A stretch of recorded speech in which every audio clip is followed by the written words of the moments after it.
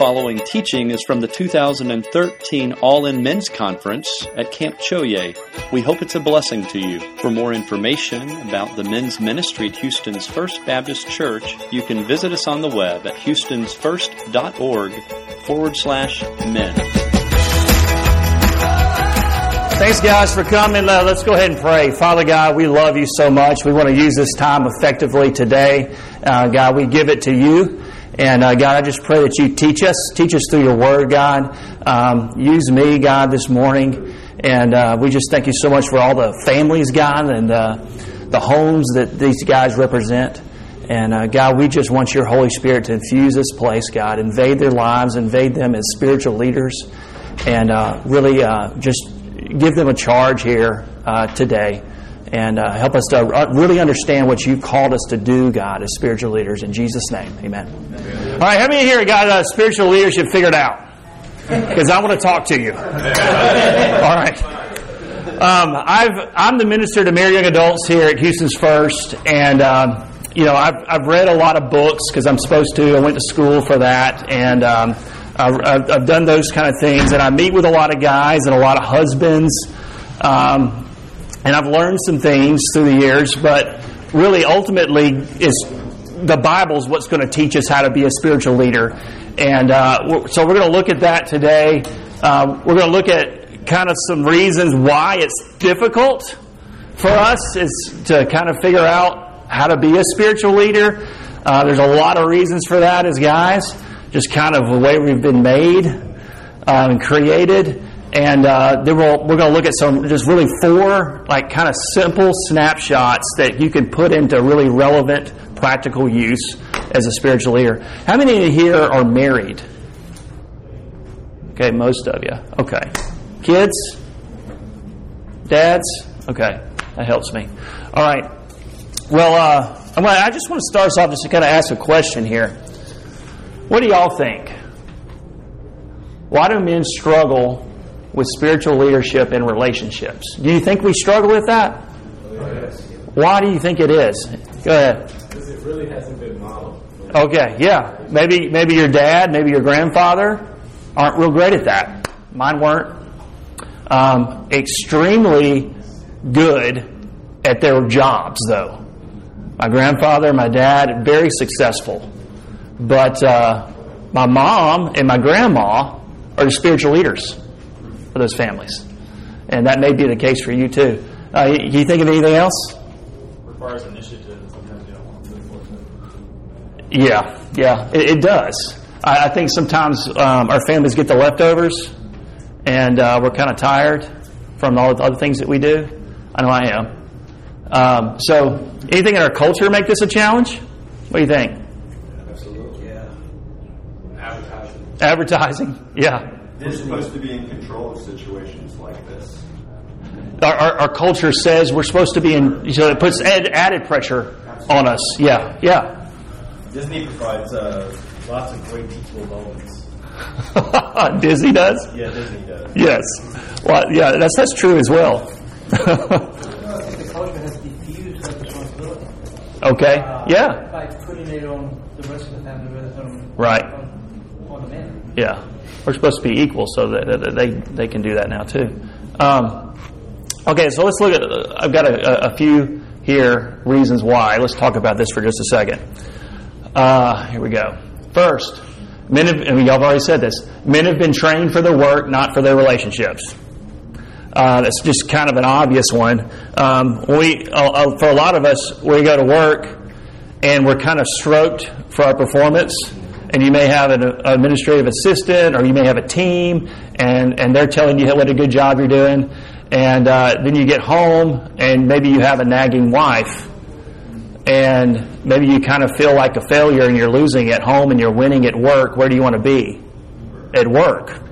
So there's a lot of that going on. So number 2, men draw their identity from achievement more than relationships. These kind of go hand in hand too. If you go all the way back to Genesis and look at how God created Adam and Eve, what was Adam created to do? Take care of the garden and conquer the world, right? Basically, go out and do it. And that was even before Eve was around. That's what he was told to do, right? So it wasn't. His friends basically were animals. Okay. So and then Eve came. No much different than my friends. So then Eve, what was kind of her purpose for Eve? Yeah. So men, we kind of, our deal is we like to conquer, and women kind of like to connect. That's just the way we're made. I'm not going to stereotype everybody that way. There's exceptions to the rule, but for the most part, we like to conquer. They like to connect.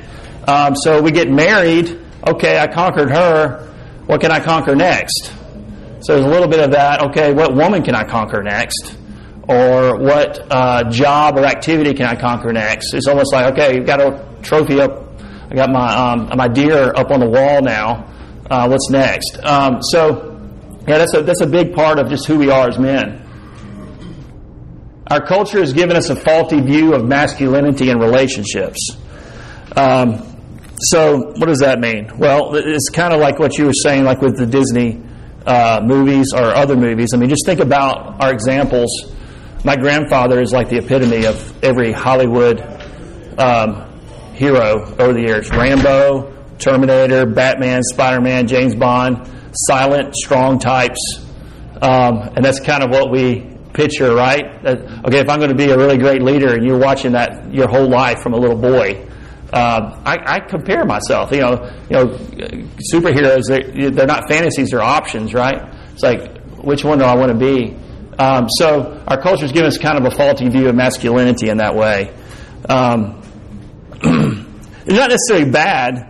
It's just they don't exhibit a heart for being warm and ministering husbands for the most part. All right, number 4.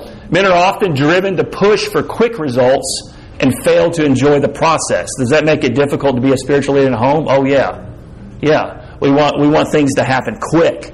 We have kind of a bias for results. What's the bottom line? Give me the bottom line. I don't need the details.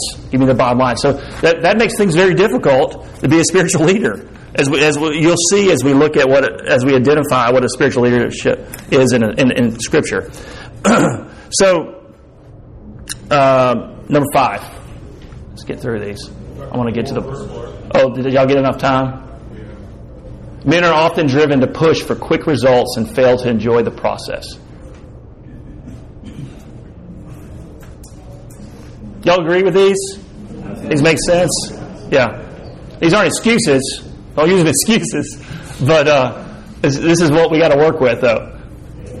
All right, number 5. Men often don't feel safe being vulnerable and revealing their feelings. Now we're getting uncomfortable in here, right? So, and it's true. You know, I'll tell you why it's true. All of us as men have insecurity issues.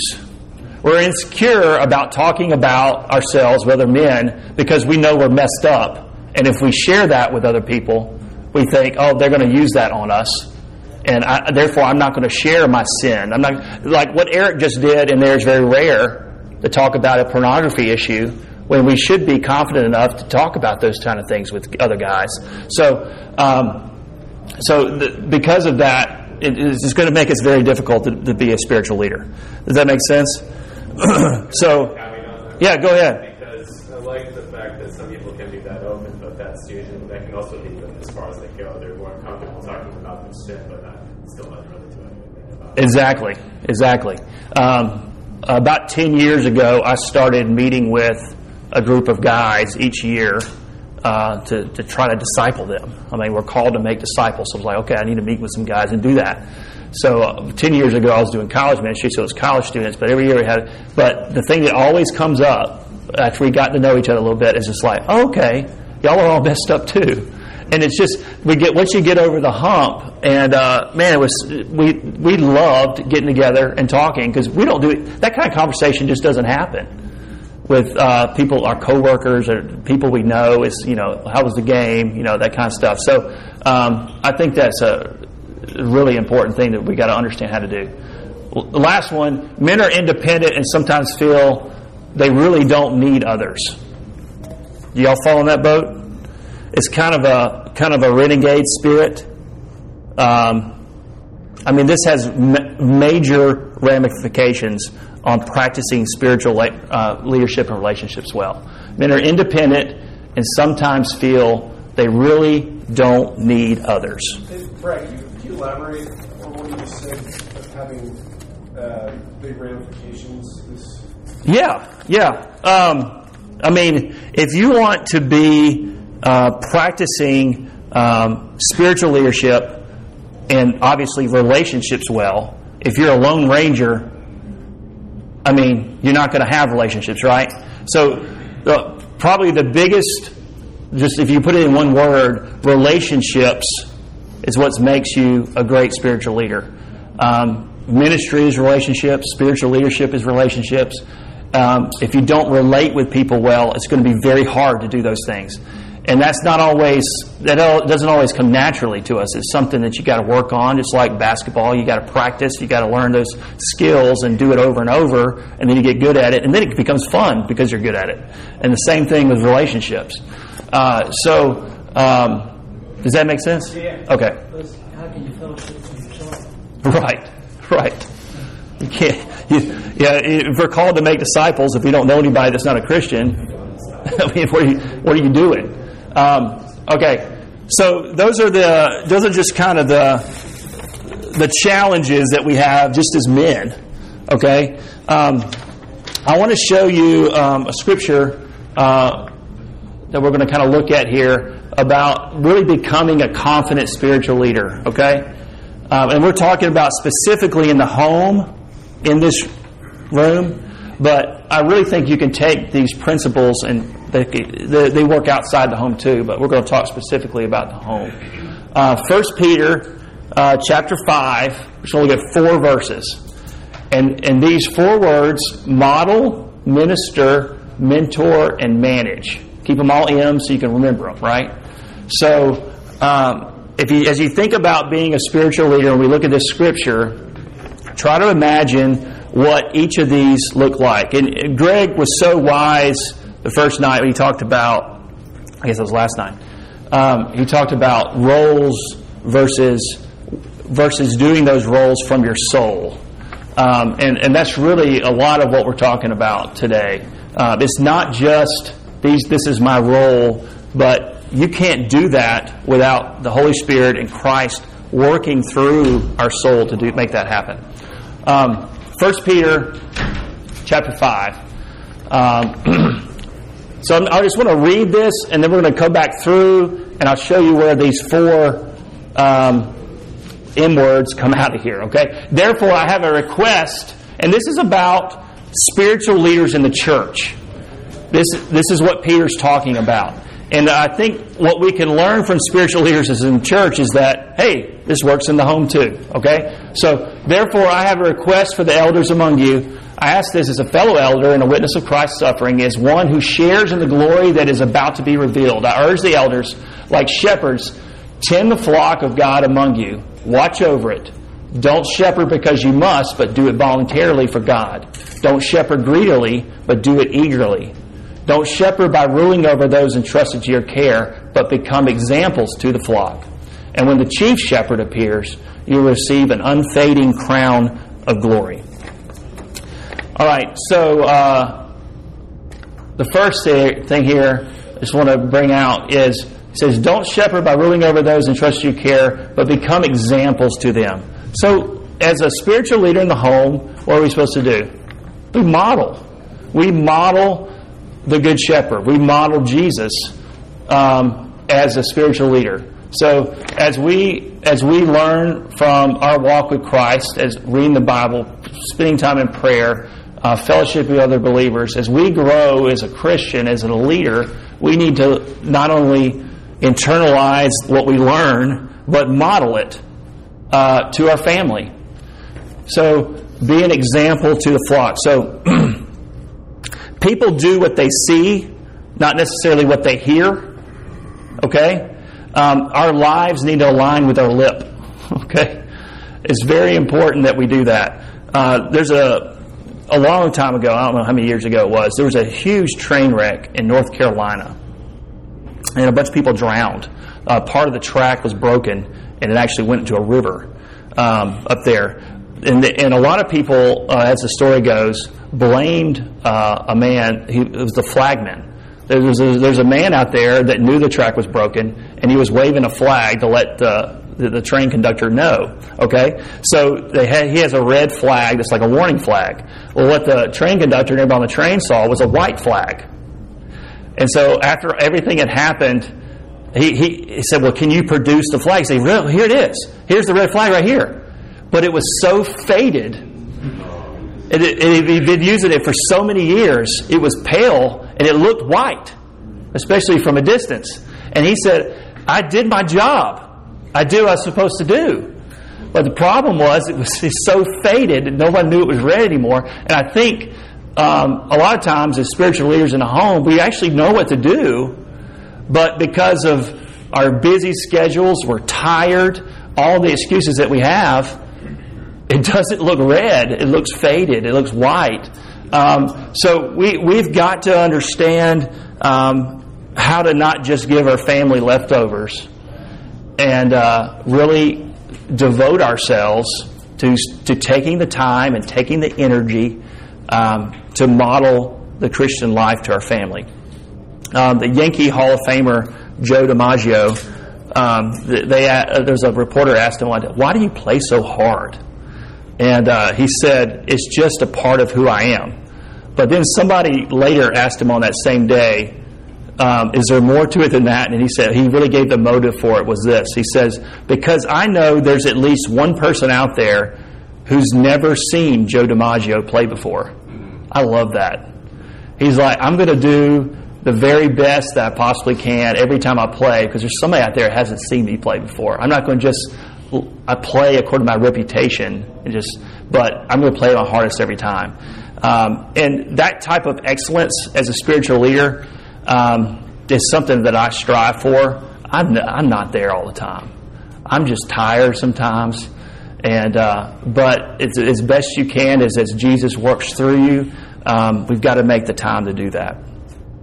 And as we go through this, I mean, it's just 4 things, but it can get a little overwhelming. If you're not there, a lot of us may be doing 2 or 3 of these, or you may not be doing any of them. Maybe just pick one. Just start on one. Maybe you just need to start modeling it and forget the other 3 I'm going to talk about today, and just work on one. Don't get overwhelmed. Just take one step at a time. So here's the first one: is modeling. Does that make sense? Any questions there? It's pretty straightforward. Okay, here's the other part here. Like shepherds tend the flock. Tend it. So be a minister. Minister to your family. Not only do you model Jesus as a leader, but you need to minister to them. What does that mean? It means serve them. It means serve. I remember when I really figured this out in my marriage and I started really serving my wife, what I got, and you'll get this too if you haven't been serving them, is, all right, what do you want? I go, really, I'm just trying to serve you because I love you, and this is what Jesus has called me to do. She said, no, really, what do you want? But so you'll know that too if you start serving, and she's like, what's going on? What's the alternative motive here? Are you trying to get some sex from me? No, really, I'm serving. That is a nice side effect to this, though. So not only serving your wife, but serving your kids too. And that's a hard way to think about it. I mean, I ask guys, where is it hardest to serve? Is it hard to serve at work, your community, or at home? I always say home. Always. I don't know. It shouldn't be. It's our family. But it's like, I don't know what we got going on in our mind that we think we shouldn't serve. That leading doesn't mean serving at home. It means like authoritative or boss or something for us. But really, ministry is serving. Leading is serving. Does that make sense? Y'all get that? At work, we do see positive feedback from serving. That's right. We don't necessarily see it at home. Yeah. That may be part of it, right? It's almost like it's expected from us, so we don't get any affirmation for serving. I think I do get affirmation from my wife and kids, but it doesn't happen very often. And that's something you might want to just communicate. I mean, are y'all like me? Like when I do stuff around the house, I'll like do the dishes, or I'll vacuum. Like my wife's love language is serving, basically. So that's the only way she hears me saying I love you. So I serve and do things like vacuum or whatever, and I'll be like, "Hey, did you see I did dishes?" Or I vacuumed. Did you see that? I did a lot today. Did you see that? So I'm like fishing for affirmation. I've noticed that lately about me. But it might be that you just need to communicate with family. You know what? I'm really trying hard to serve, and it helps me if I get a little affirmation from time to time. She goes to checks in order. Yeah, that's right. You vacuum, but you get really vacuum. Okay, so like shepherds tend the flock. So we got to tend. Like a shepherd really serves, and I'm not saying your family's like sheep, but think about for shepherds what a menial job that is. I mean, that's probably one of the dumbest animals ever, are sheep. And that's their life, is they tend that flock. Okay, so tend. Let's see if I can get this. I'm pointing at the screen. I need to point at my computer. Do it. Okay, so but do it voluntarily for God. Don't shepherd greedily, but do it eagerly. So mentor voluntarily and eagerly. This is, I want to be the spiritual leader for my family, and I want to do it for God's purposes. I'm not trying to lead my family so that I'll look better in the community or at my church, or look how good I'm doing that. Look how great I'm leading my family. But mentoring is something that you do voluntarily. It's something you're not doing for your own gain. You're investing in someone else's life so that they will grow. So and we're going to look at some specific ways to do all these things here in just a second. But I'm just trying to explain it from the Scripture right now. So mentor, so model, minister, mentor, and this is what this last one is probably what most of us men are what we do the easiest is to manage. So like shepherds, tend the flock of God among you and watch over it. Don't just tend it. Don't just be an example, but watch over it. So this is the idea of overseers. So we're kind of there's overseers in the church, but we oversee what goes on in our house as well. So, and this involves the idea of being a visionary. So you look at your wife and you say, wow, she is so gifted in hospitality, or she's so good at helps and serving other people. How can I affirm my wife and help her be better at the giftedness that she has as a Christian? How can I manage that, watch over that, and help her be better? Man, my Callie, she's so good at singing. She loves singing. She loves art. How can I affirm her in that? Maybe I need to get down on my hands and knees and color with her from time to time. Maybe I need to do some art with her. She loves art. Or how can I affirm her in that? Or Billy, or whatever your name your kid is, he's great. He's great at. I don't have any sons, so that's all I came up with. I got 3 girls, so he's great. Man, he's so good at soccer. I mean, I need to get out there with him and help him do that. He's so good at encouraging his friends. I need to encourage him in that, build him up in that. So managing is doing just that. So it's being a visionary leader. And seeing, you could step back and see the big picture of your family and where you want your family to go. Okay? It's seeing the big picture of your family and managing in that way. And a lot of us do that in our job. We know where we're trying to go at work, or maybe you know the path and direction you're trying to go. You have a vision for that. Have a vision for your family. You're the spiritual leader. You're the one who casts that vision. Here's another Disney example. When Disney World, this grand opening, Walt Disney wasn't alive to be there for the grand opening of Disney World, and the MC there, he was about to introduce Mrs. Disney to come up and say a few words, and he said, "I just wish Walt could have seen this." And Miss Disney, she said one sentence. She got up, got to the mic, and she said, "He did." And then she sat down.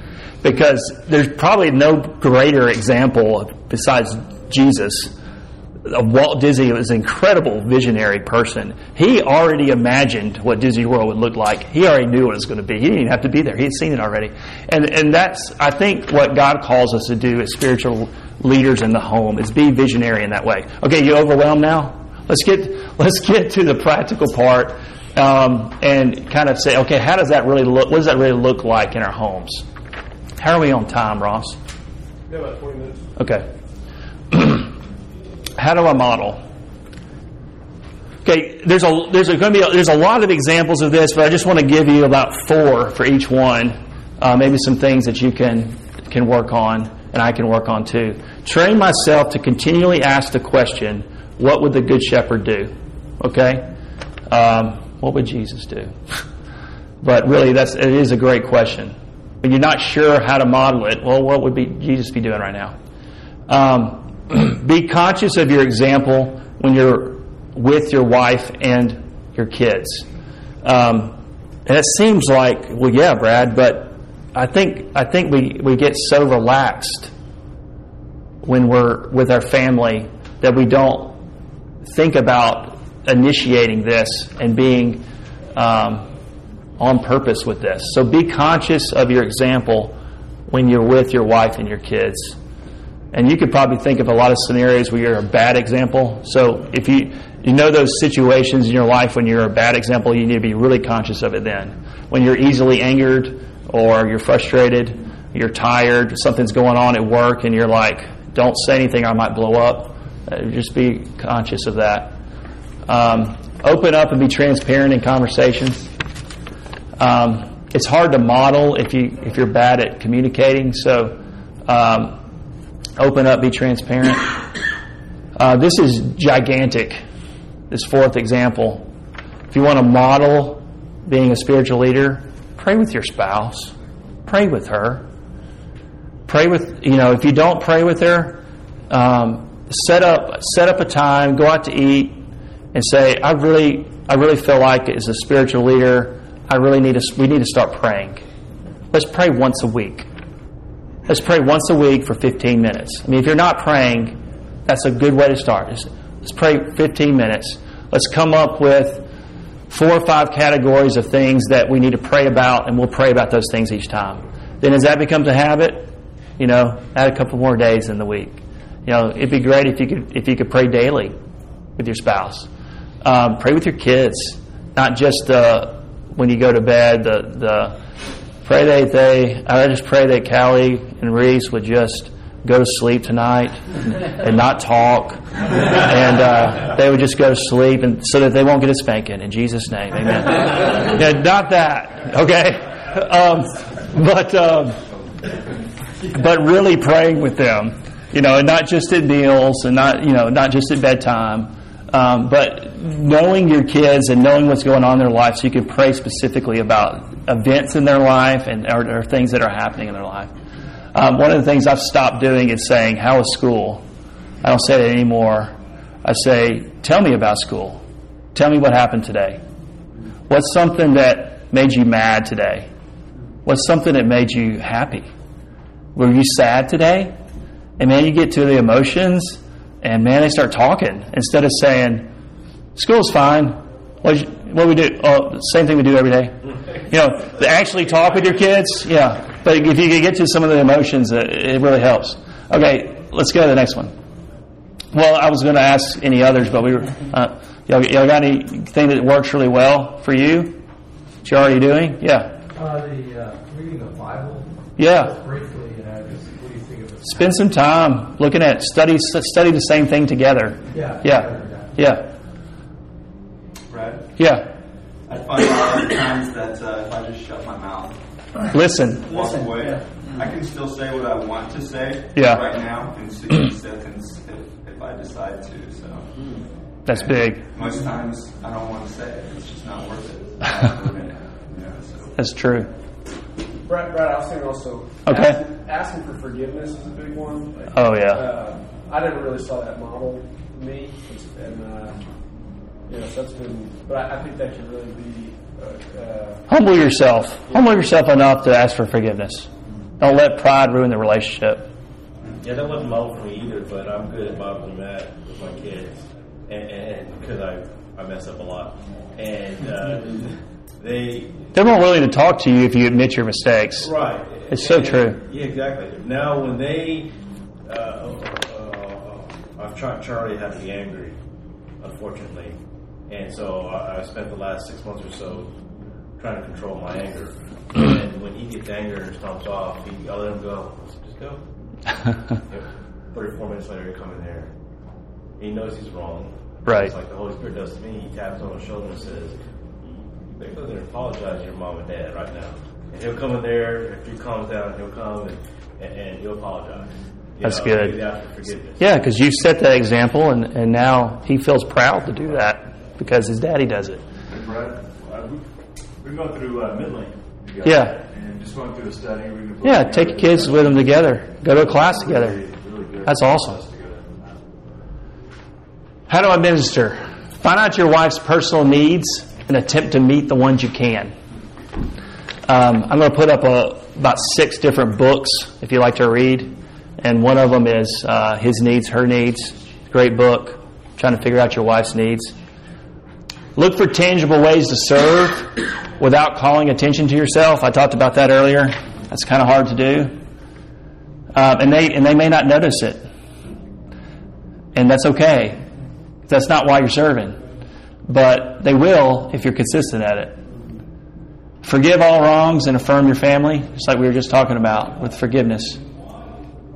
Be sensitive and begin to anticipate needs. That's next level right there. Being sensitive and then being able to anticipate things before they happen. I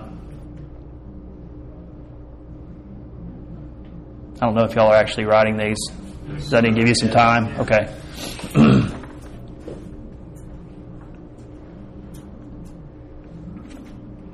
Will the PowerPoint be available later? There's probably a way I can make that available. Wasn't planning on it, but we probably can make that happen. What time we got, Ross? 12 minutes. 12 minutes, okay. I've got a whole other passage of Scripture I want to look at, but I don't know if we're going to get there. But I think we need to stick with the application right here, though. This is what we need. Y'all got that? Yes. All right. How do I mentor? Initiate loving confrontation when there are barriers or offensive in the relationship. You got to be strong enough to do that.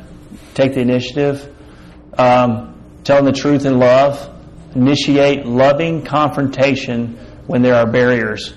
That's what I saw in my family and my dad's family was the dads never did this. And the moms ended up, mom was always the bad guy. And we let mom do that. But we need to be the bad guy sometimes instead of always the buddy. In a lot of ways, your kids are going to respect that teaching coming from dad more than they will from mom. It's just the way we're built. But initiate loving confrontation when there's barriers. Discover your wife and kids' gifts and help them find an outlet for them. We talked about that earlier. Discover your wife and kids' gifts and help them find an outlet for them. Pray for their spiritual growth. Pray for their spiritual growth in their presence when you're praying with them. Let them know that you're praying for their spiritual growth, as you pray for them. That's a great affirmation. Dad's praying for my spiritual growth. Wow, that's awesome. Give constructive criticism. Kind of goes with the first one. But, don't just say, you should have done that, but give it a reason. Constructive criticism. And somebody mentioned this earlier too. Read the same scripture regularly and find time to discuss what you both found. That's just discipleship. There's a lot we could put on this one, but this is some easy, they're understandable examples. Maybe not easy. right, we got one more. Once y'all get a chance to write those.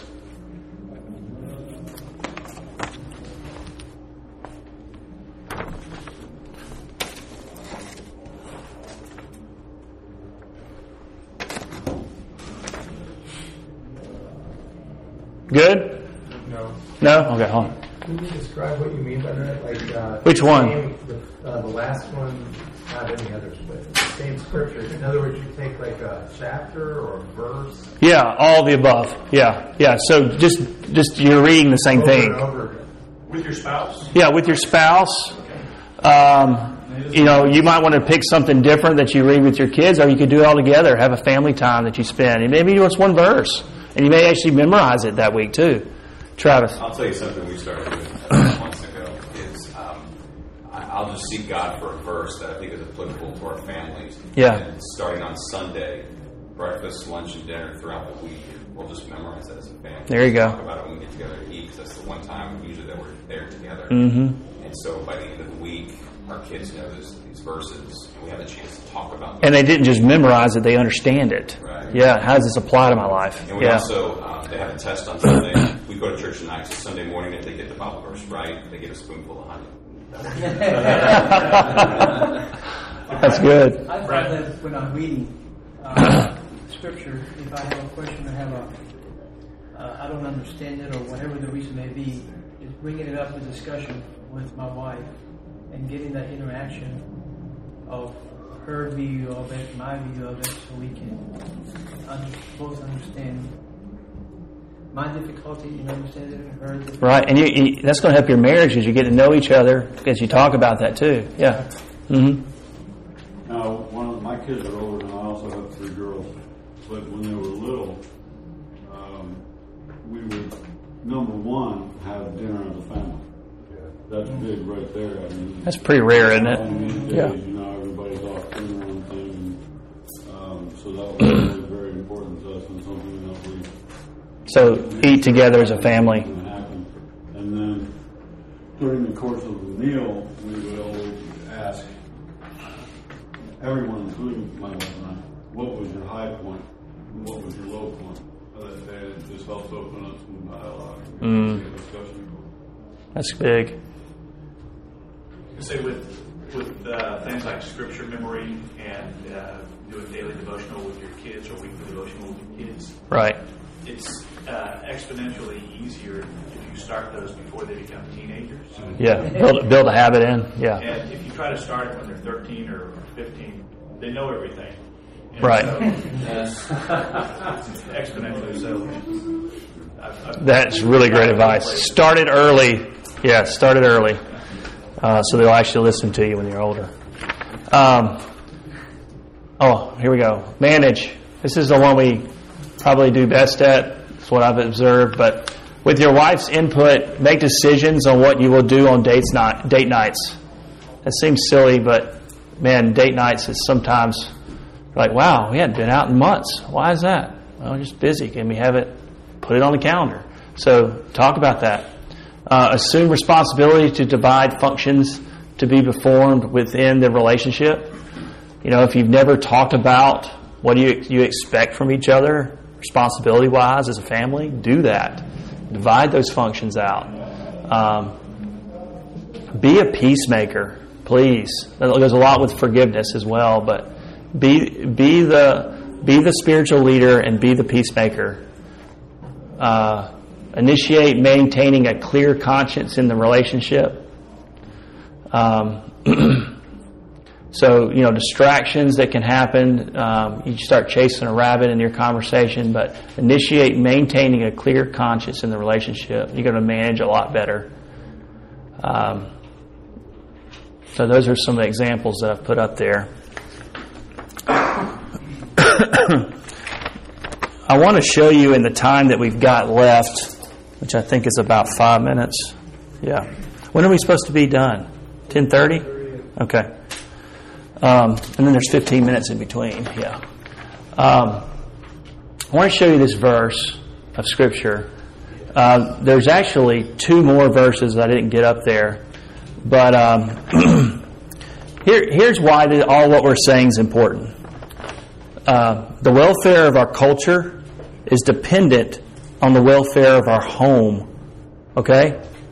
And the welfare of our home is dependent on the welfare, the spiritual condition of the head of the house.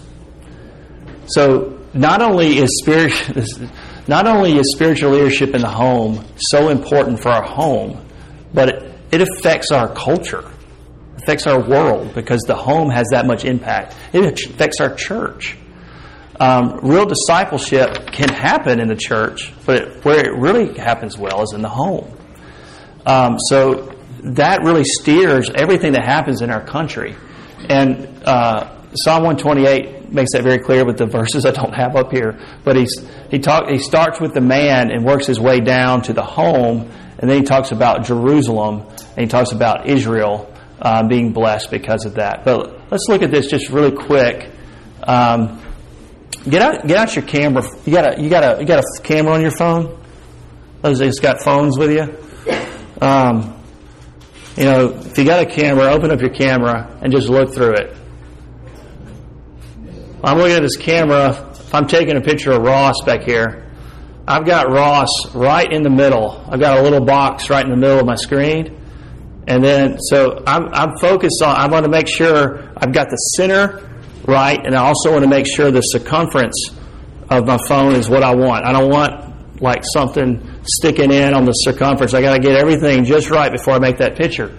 Well, that's what this verse helps us to understand. So the right center is this. How happy is everyone who fears the Lord? The center, you want to take the right picture as a spiritual leader. The center is we need to fear the Lord. Combine the elements of reverence and trust. In fearing God, we will fear nobody else. God is the center, whether we make Him the center or not. He's still the center. Okay? So fearing the Lord, and then walking in His ways. Not just talking about it, but walking in His ways. That's the right circumference. Okay? So the limits set by God Himself, not the limits set by man or by culture. Okay? As a spiritual leader, fear the Lord's the center, and walking His ways is circumference. So here's what happens. According to Psalm 128, if you do that, here's the results that you should have. Okay? You're going to be blessed. And blessed means happy, but not happy as the world defines happy, but happy as God defines it. So you're going to be blessed at work. You will surely eat what your hands have worked for. You will be happy. So emotionally, your feelings, those are going to start to grow as you keep the fear of the Lord centered and walking His ways as circumference. Okay, that's what your focus is. And it will go well with you. So that means in your future, God will still be with you. And the future of your family will be blessed. Your wife will be like a fruitful vine. So your family will be blessed. So if you take the picture of a vine clings, it climbs, and it clusters.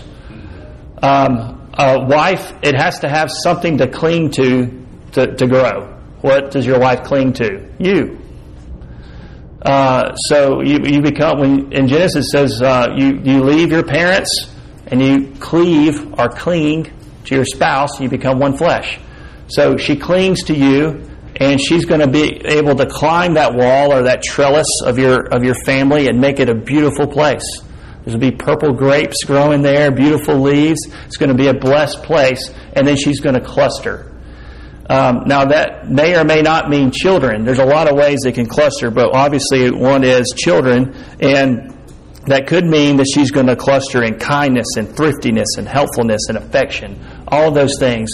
You're going to be blessed if you fear the Lord, walk in His ways. And the last part is your sons will be like olive trees. So the last minute that I've got. I got a minute? Okay. The last minute the psalmist calls children olive trees. Let me give you a little lesson on olive trees that I've learned. Olive trees, which I don't have any of these in my yard. I'm sure you don't either. They're slow to grow, and they need a patient planter. Okay? They're really slow to grow.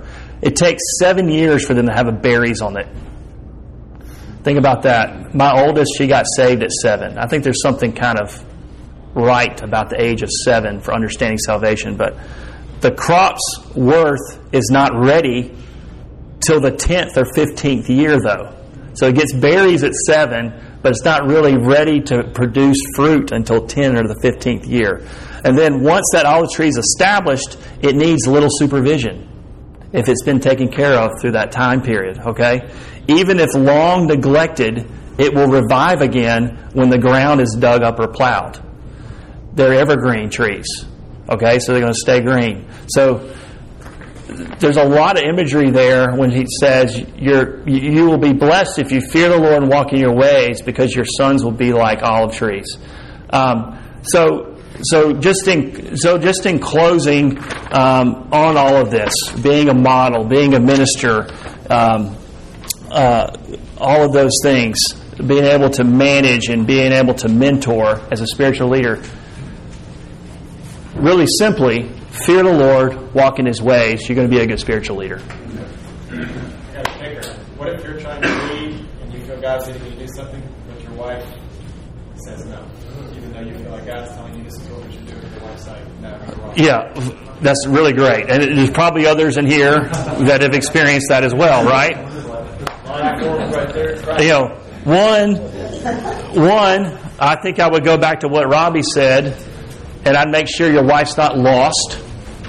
That's not like a hit on your wife. I'm not saying that she's lost, but that's a good starting point. Let's find out what her salvation is. Let's help her understand. Now, she may have, background-wise, she may have a terrible relationship with her dad, and maybe she looks at you kind of like her dad, and she's going to buck everything you say.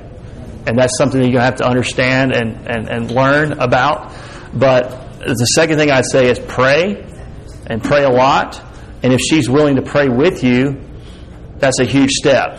Even if she may not want to do the things that you're saying, if you can get her to start praying with you, the main thing I really want to say is that don't try to change her, because you can't. God changes her. So it's very easy to react to what your wife may say. Don't react to her. Respond to God instead, and let God change her, and He will. Now, it may not be in the time frame you want it to be, but I would say be patient. Lead as much vocally and modeling as you can, but you're going to know best how far you can go with that, with your relationship with your wife. That's not an easy answer. Even in prayer, be open to God changing us. That's right. And part of it may be you or me, too. That's a really great point, too. Don't just think, my wife's the problem. Most of the time, it's me that's the problem. So, I'd like to say something, too. I think that